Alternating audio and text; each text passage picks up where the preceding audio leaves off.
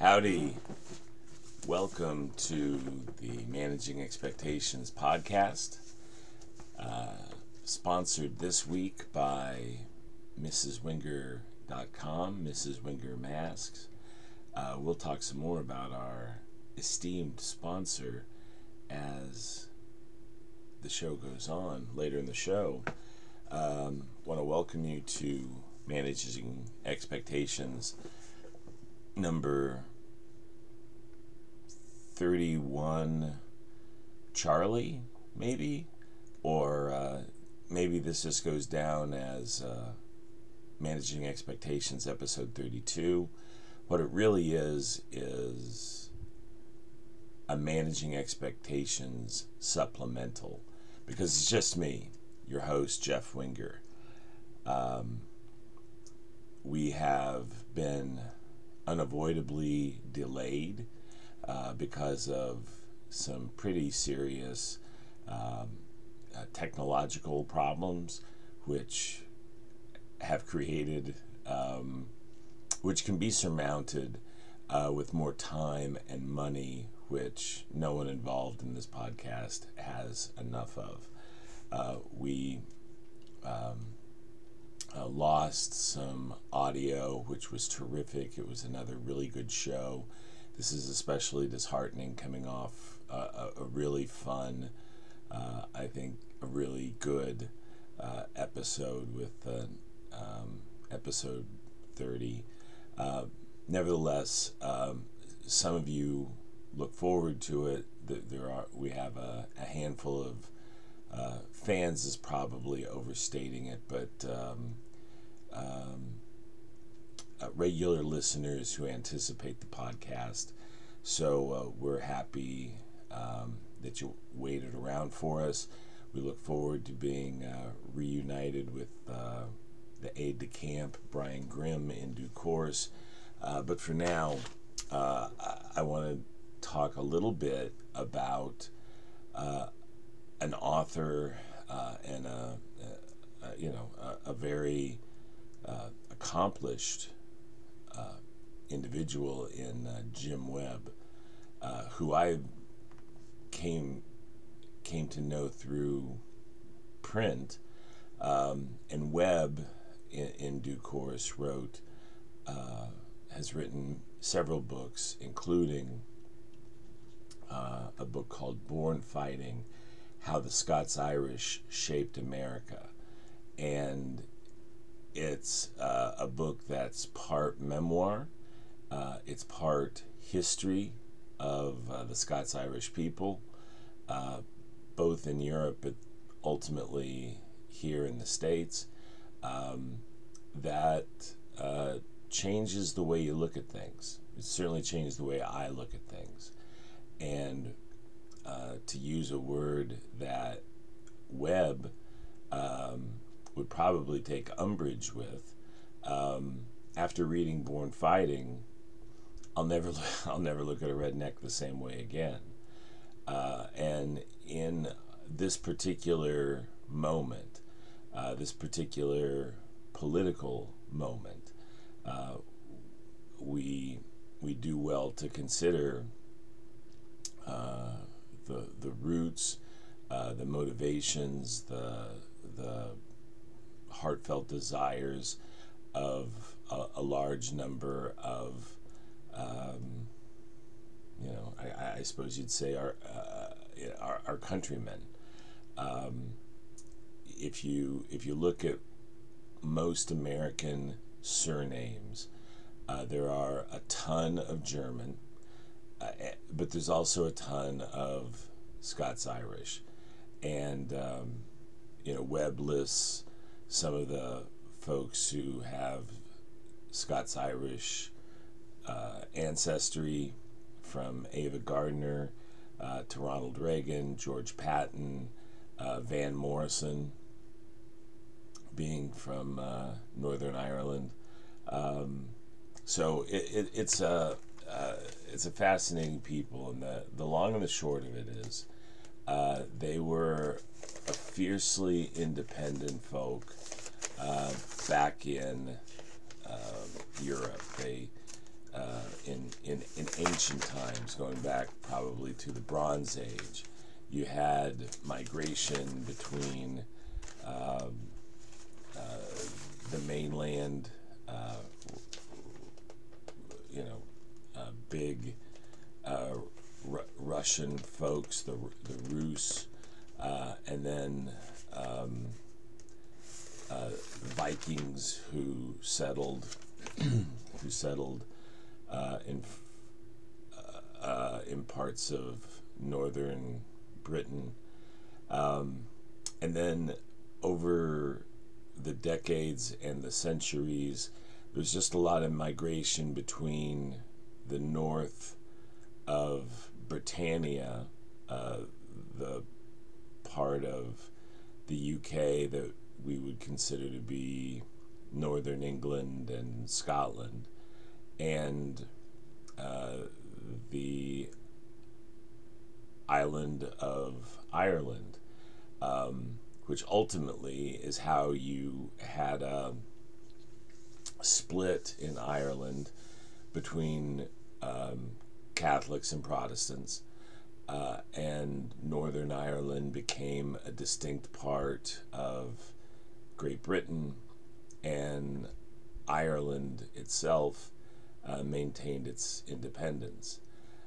The point is, there are people whose history is steeped in conflict, that and particularly if we go back to Scotland, and the clans, there was a fierce independence about everybody, and they worked together in clans, in part because they were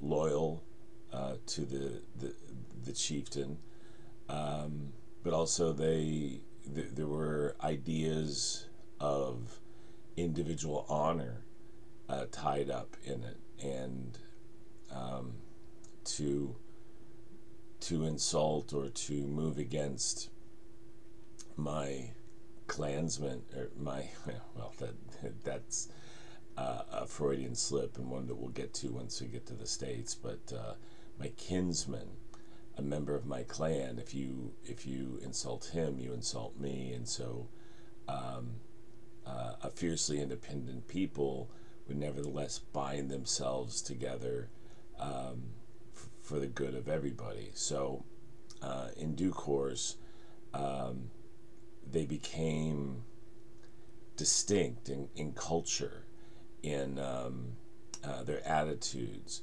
They weren't necessarily the most. They didn't have these Ulster Scots, as they came to be known, would fight for king and country, as the case may be, but in many ways they were an independent pain in the neck to whoever was ruling in London. When the New World opened up, they were eager to make the move, and so they were part of the westward migration to the New World, to the American colonies. And as Webb lays out in his book, the Scots-Irish were used as a bulwark, as a buffer on the frontier between the aristocracy, what's called the Tidewater aristocracy in Virginia, and this would have been, frankly, the wealthy and well-bred, like Thomas Jefferson, or really many of the founding fathers, at least the ones whose names we know, that we can drop in casual conversation. And the thing about the Scots-Irish, and again, this is to paraphrase Webb in Born Fighting, uh, they kind of wanted to be left alone, and they weren't scared of um, the native Indians that they were encountering, and they um, uh, really didn't have much fondness for uh, the the societal conventions that were uh, uh, prevailing in the East. So, to paraphrase Webb, if you gave them a musket and a King James Bible and sent them out, they were fine on their own. Um, Another interesting thing about the world at the time, and particularly about these Scots-Irish, is that they they did things as families.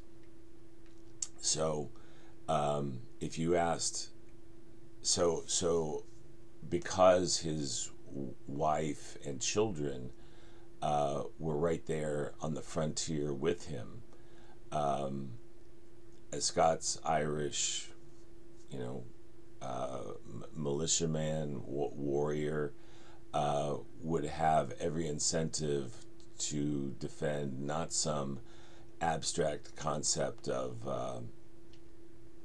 uh, expanding colonies, or for the the majesty that is that is Britain, but for self-preservation and a way of life. And we see these same themes stretched out into um, the modern world today.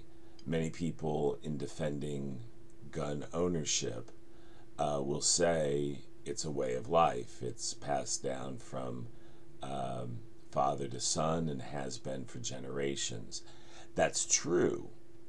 I don't know that it necessarily provides a rationale for assault weapons, but that's a political argument and not something that I'm interested in discussing here. Um, what I do know is that as a guy who is raised, um, well, north of Texas, um, that when I moved to the South, I met more people cut from this cloth than I'd ever met before. And they have a gun around the house. So most of these guys um, live somewhere in the country, and they'll keep a 22 around to kill a snake. Or I have another friend who's pure country. He's big country.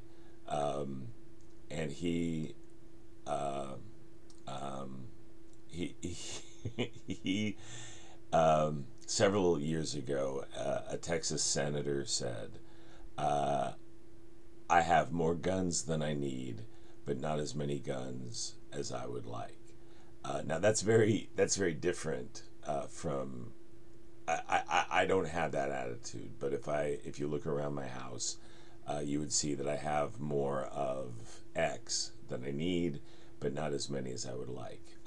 Books come to mind.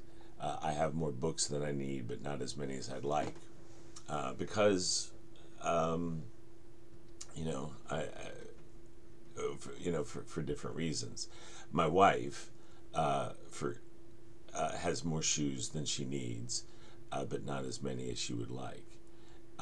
So, the gun culture is an interesting thing. I think some guys who are really into it are into it in fascinating ways. Um, there's a mechanical um, precision and exactitude to the way things are milled and constructed, and compare it this way: it's similar to a cell phone. Um, some things are built so perfectly. It's a beautiful device. It's a wonder to behold how tightly it fits together, um, how seamlessly it works. Um, or you can buy a burner uh, Android phone for $50, and it's a piece of junk, and you think, why did I just blow $50 on this? And I think guns are the same sort of thing. Some of them are constructed with great care and precision, and others um, just need to go bang. So um, you run into that more in the South than I ever did growing up in the Denver suburbs. Uh, Denver is Colorado is obviously has a lot of open spaces, a lot of natural lands, though a lot of those are federal lands. Um, but up in the hills, in the mountains, you've got more people with guns than you do in the city. At least that's how it seems. That's how it seems. There's plenty of guns in American cities, but it's a tool in rural America, and some of that harkens back to the fact that the Scots-Irish, as a fiercely independent people, um, like to be left alone. They like a little space between um, between neighbors. Um, we get along better when we only see each other, once in a while. So the aristocracy in colonial America used the Scots-Irish to buffer themselves against the Indian nations, and sometimes they got along, and sometimes they had to fight, and so if they fought, sometimes they lost, uh, and sometimes they won, and excuse me, won a reprieve. And that in itself is interesting, but these are the guys who came through the gaps, the Cumberland gaps in the Appalachian Mountains, and made their way into places like Tennessee, um, uh, into Georgia. Uh, it was all part of the westward expansion of the nation. In due course, the Scots-Irish fairly filled Tennessee, and a lot of those guys pressed on into Texas, which was um,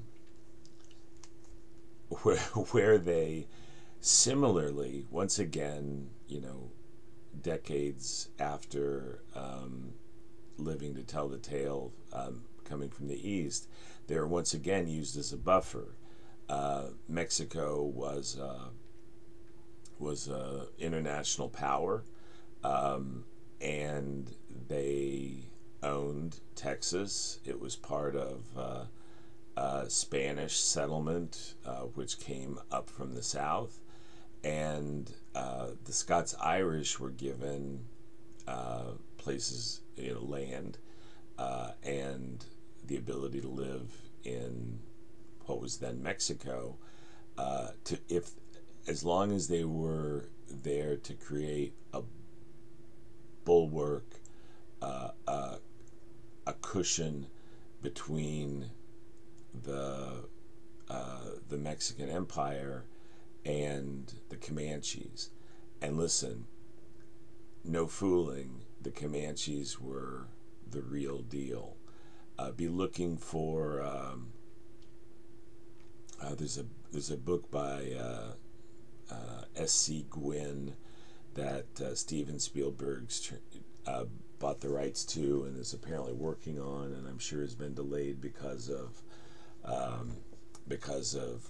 COVID-19. But uh, something about the sun, heart, something about the moon. I don't know. It's S.C. Gwynn. Um, anyway, the Comanches were fierce warriors. I mean, they were brutal to everybody. They were brutal to other Indian nations, and they certainly didn't like white guys who showed up and were doing all sorts of things different.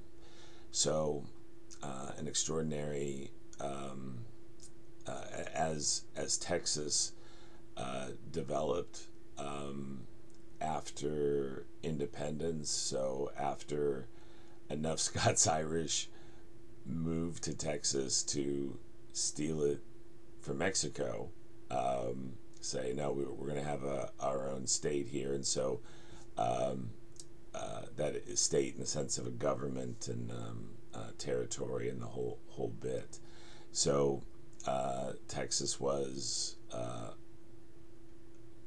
an independent republic, very much set up on the ideals of the Scots-Irish who founded it. And, from Davy Crockett, who perished at the Alamo, to Sam Houston, who had gone broke in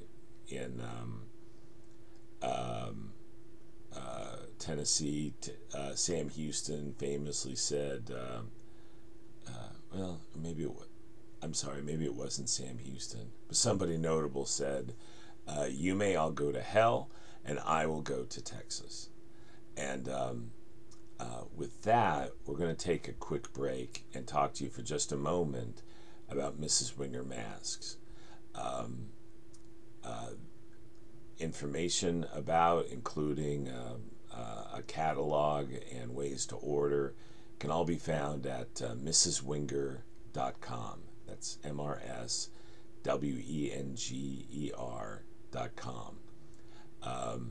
Nobody likes wearing masks right now.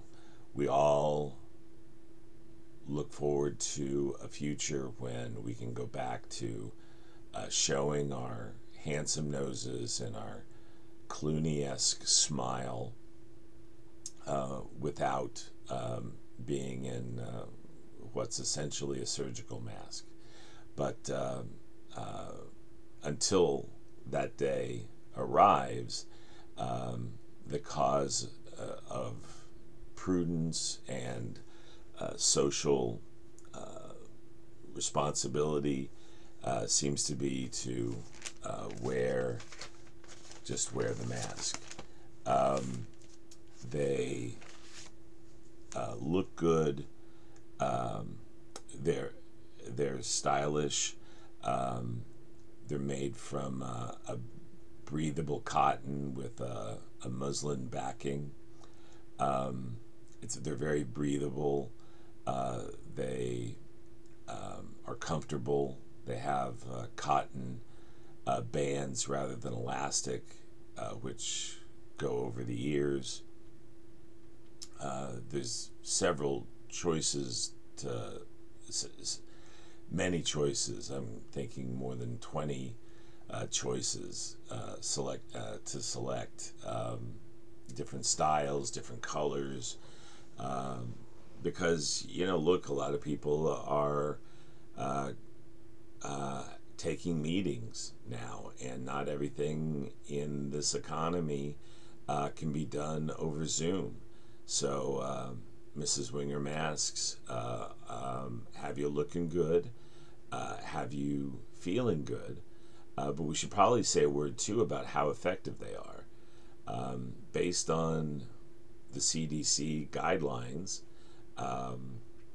they're a 2-ply, so there's 2 layers of cotton that you are breathing through. But then there's also an inner flap, which allows you to put a coffee filter, some other sort of filter, in, and you can breathe through that. It's unbelievable how breathable these things are, and yet if you hold your hand up in front of your mask that you're wearing and you try to blow through, you can't feel it on your hand. That means that it really is filtering out uh, the, the air, the particles that cause the crud that none of us want to get. These are machine washable. You can dry them, you can hang them up to dry. There's been some shrinkage, but being cotton, they stretch out pretty well. So, Mrs. Winger masks are stylish, effective, and comfortable.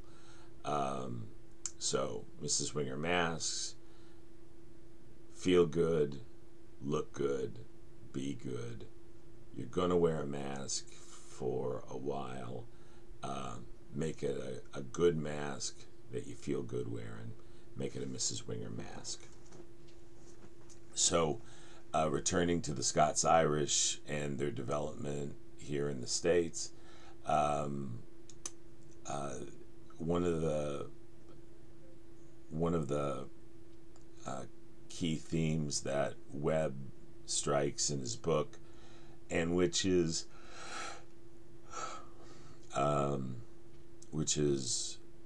borne out by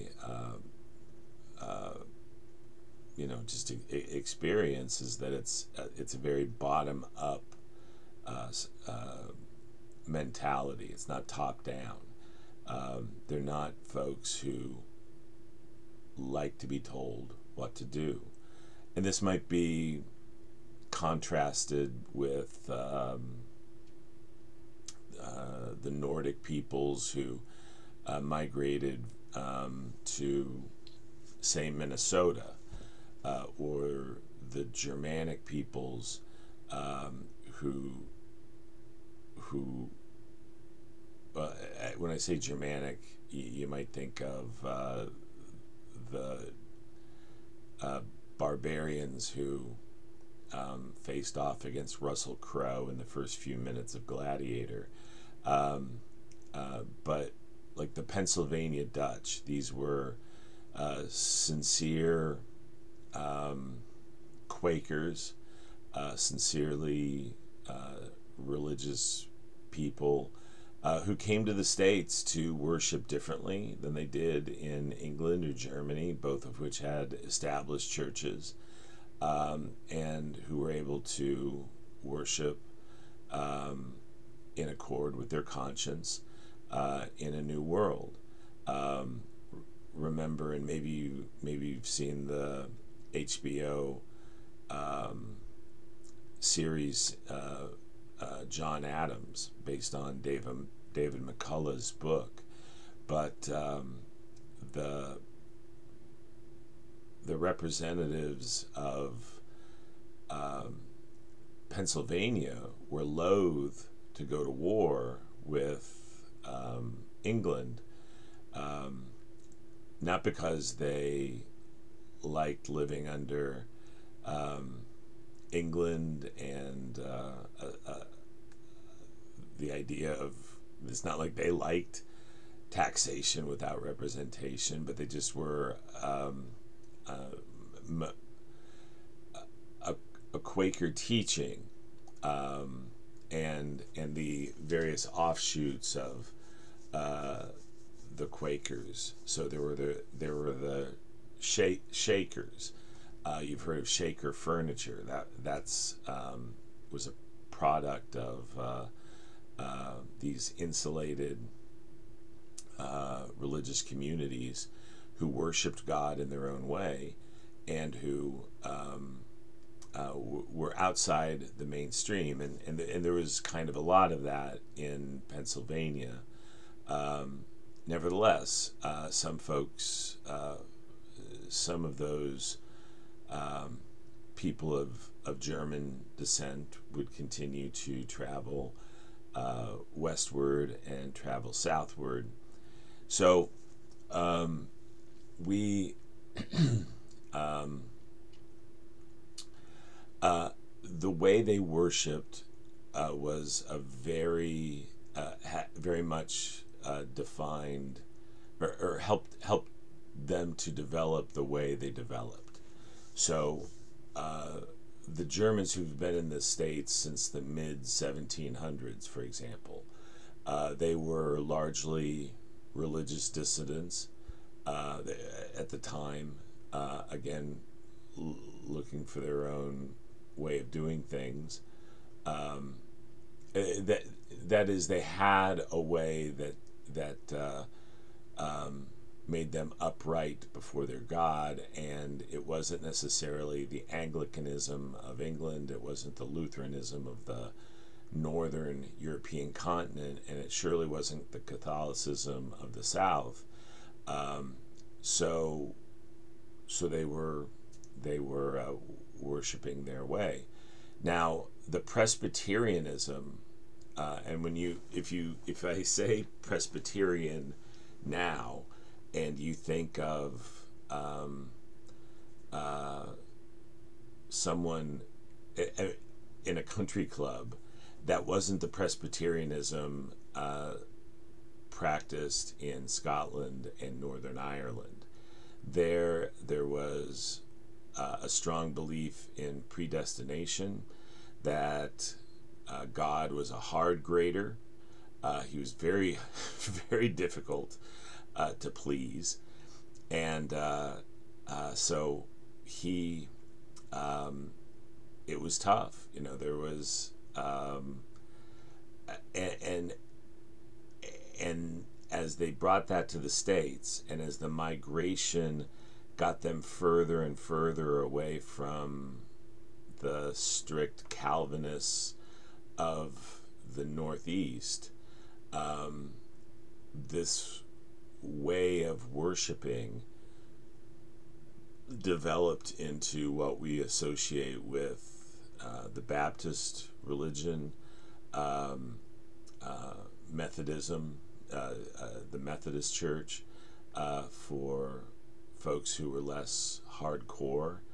Um, Ain't it hard being so hardcore? That's how you got a. That's how you got a Methodist. Um, and the Methodists were also a little more willing to assimilate into the mainstream of American society. Now, of course, there's um, uh, Baptists of many different stripes. Different groups are more organized, more uniform in their way of doing things than others. But you also then have in the South, you'll have very small churches. A guy can just start his own church, and maybe you've seen um, the movie The Apostle with Robert Duvall, um, which is a very interesting film in that it it provided a look inside a real aspect of American life that I don't ever really come into contact with. Um, uh, uh, People who believe very much in uh, their own sinful condition, and who grapple with it in a mighty way, but largely on their own, because again they eschew um, a formal hierarchy. So um, bearing um, so we get modern evangelicals. I say Baptist, and I mean that in a broad way, and I don't mean any disrespect by it. When you think of, for example, the televangelist Jimmy Swaggart, who was he may still be alive, but he's legitimately Southern guy. I think he's from the Deep South. He used tremendous showmanship during the height of his uh, during his most influential period in the 80s, and then I think he was caught with a prostitute, and he did a very public confession, and he cried, and some people saw that as sincere, and other people saw it as a cynical play to get more money, and you know whatever, God will judge. But it's that sense, that tension between sin and salvation, between what you do on Saturday night before you go to church on Sunday morning, that's very much a part of the Scots-Irish tradition, and it's from that we get guys like Hank Williams Jr., a lot of Johnny Cash, you know, Johnny Cash was a conflicted guy, but he loved his second wife, June Carter, and she was certainly religiously affiliated. And in due course, Johnny Cash came around to that. Um, there's Loretta Lynn really is a coal miner's daughter, and is really from Butcher Holler, and as such, she was raised in a strict in a religion that was strict as to its moral constraints, its guidelines. Stay within these boundaries, and you're going to be okay. Get outside of them, and you're not going to be okay. Which is incidentally outside of artists with an extreme view of just anything goes, is kind of is kind of widely adapted. It's a widely held belief. It's just that how far those boundaries go, is where people ought to be able to agree to disagree, as opposed to saying, no, if you don't agree with my boundaries, you're a terrible person and must be destroyed. But that's an aside about the current state of affairs. The predominating attitude in society today. So, when Hank Williams, and it still just knocks me out to think that guy was just in his late 20s when he died. I mean, so he'd already had a family and an incredible body of work when the fast living lifestyle, and how fast could it have been in, whatever, 1930s, 1940s America? I'm just saying that it's not like there was being with Hank backstage couldn't have been like being with the Eagles backstage or the Rolling Stones. So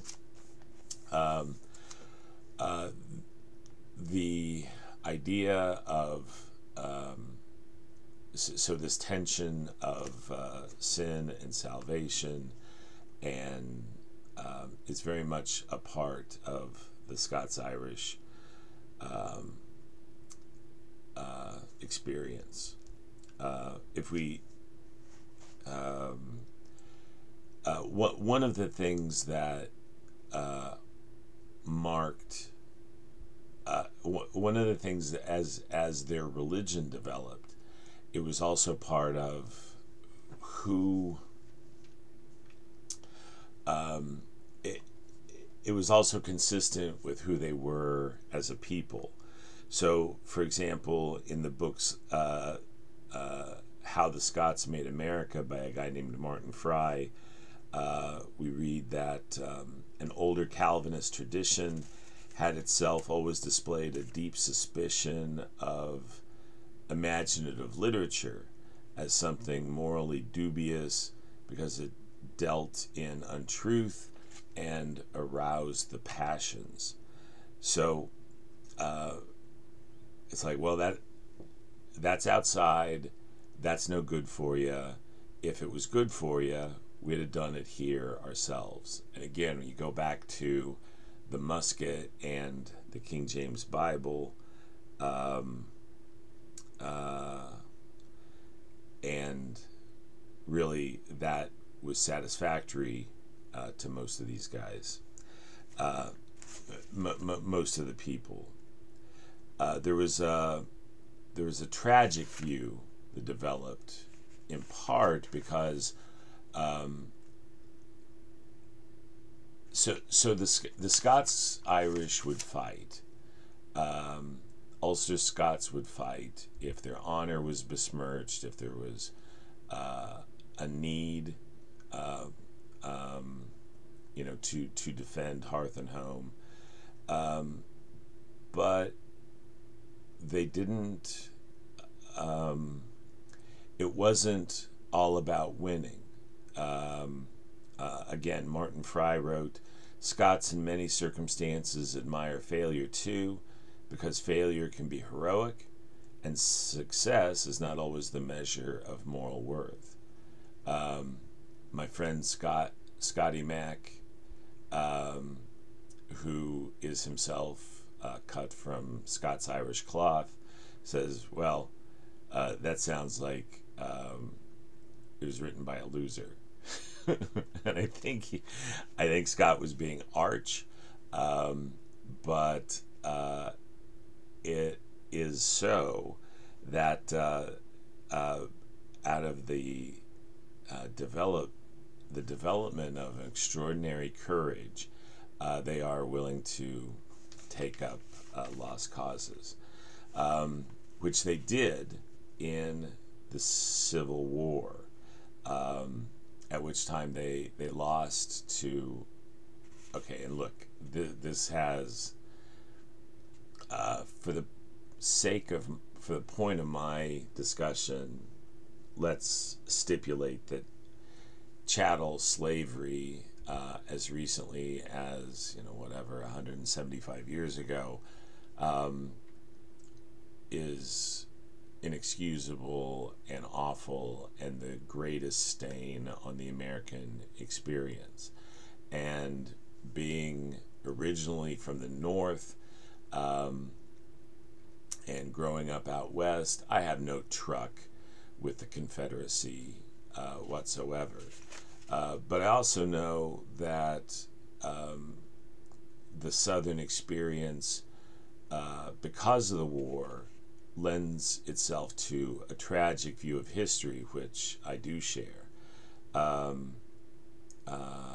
Fry writes, "Found through bitter experience that history is not always a matter of onward and upward progress. On the contrary, fine and noble things can vanish as if they had never been, borne down by base and shameful things." So,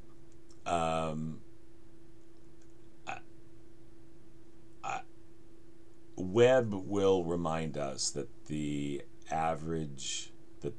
typical Confederate soldier didn't own slaves, and wasn't even necessarily fighting to preserve slavery. I think being objective about that, there wasn't a lot of love lost in between the typical Confederate soldier and the Africans who had been brought to America and born here, raised here, denied freedom here. In fact, when Nathan Bedford Forrest, who was one of the great minds of the Confederacy was trying to get guys to ride with him.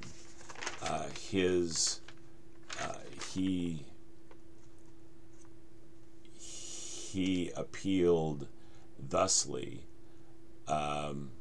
boys, if you want to kill Yankees and N-words, come with me.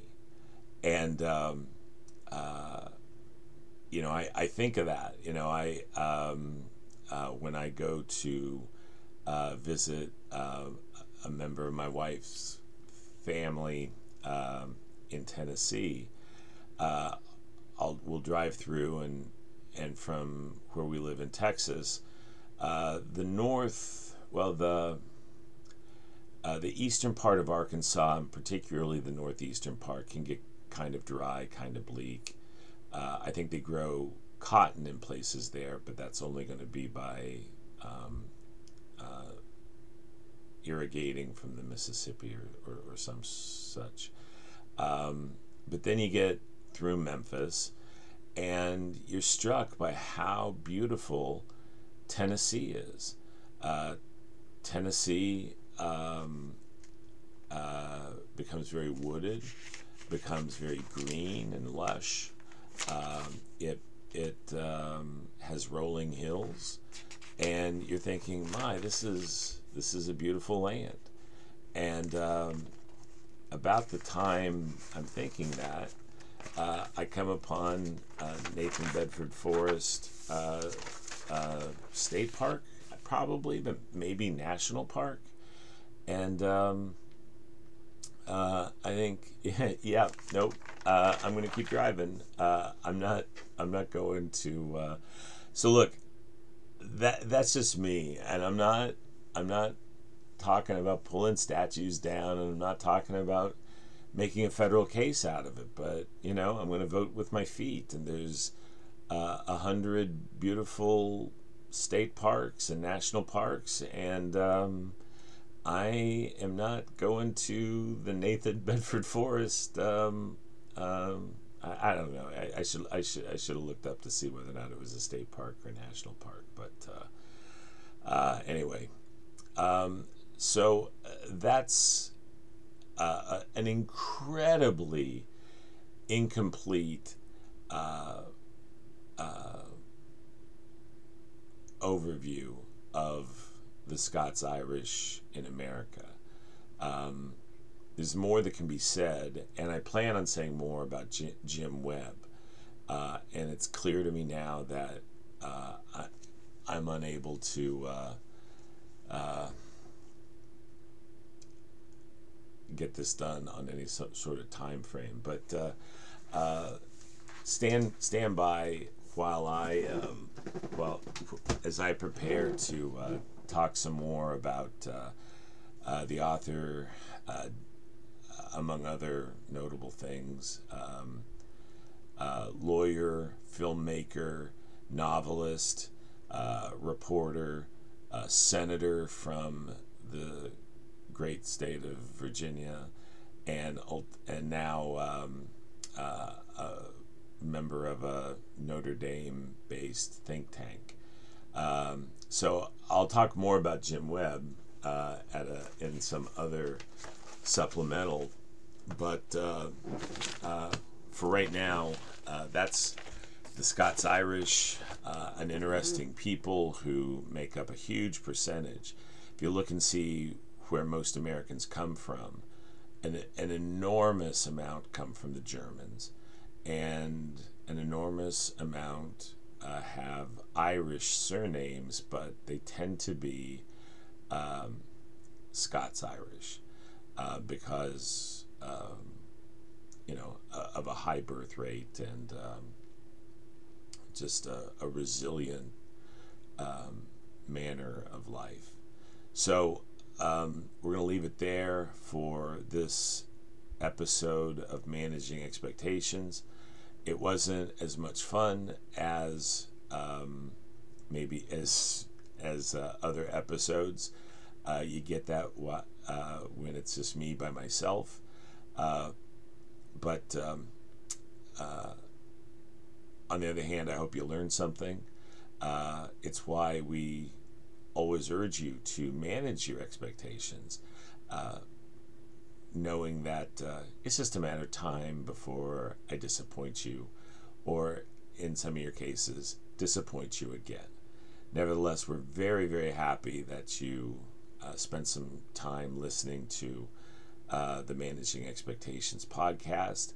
As always, we want to thank Mrs. Winger and Mrs. Winger's masks, found at mrswinger.com, where you can find stylish, effective, and comfortable masks. Mrs. Winger masks. Feel good, look good, be good. And so until next time, this is Jeff Winger for Managing Expectations, without any fancy bumper music on the way out. We will talk again. Take care, everybody.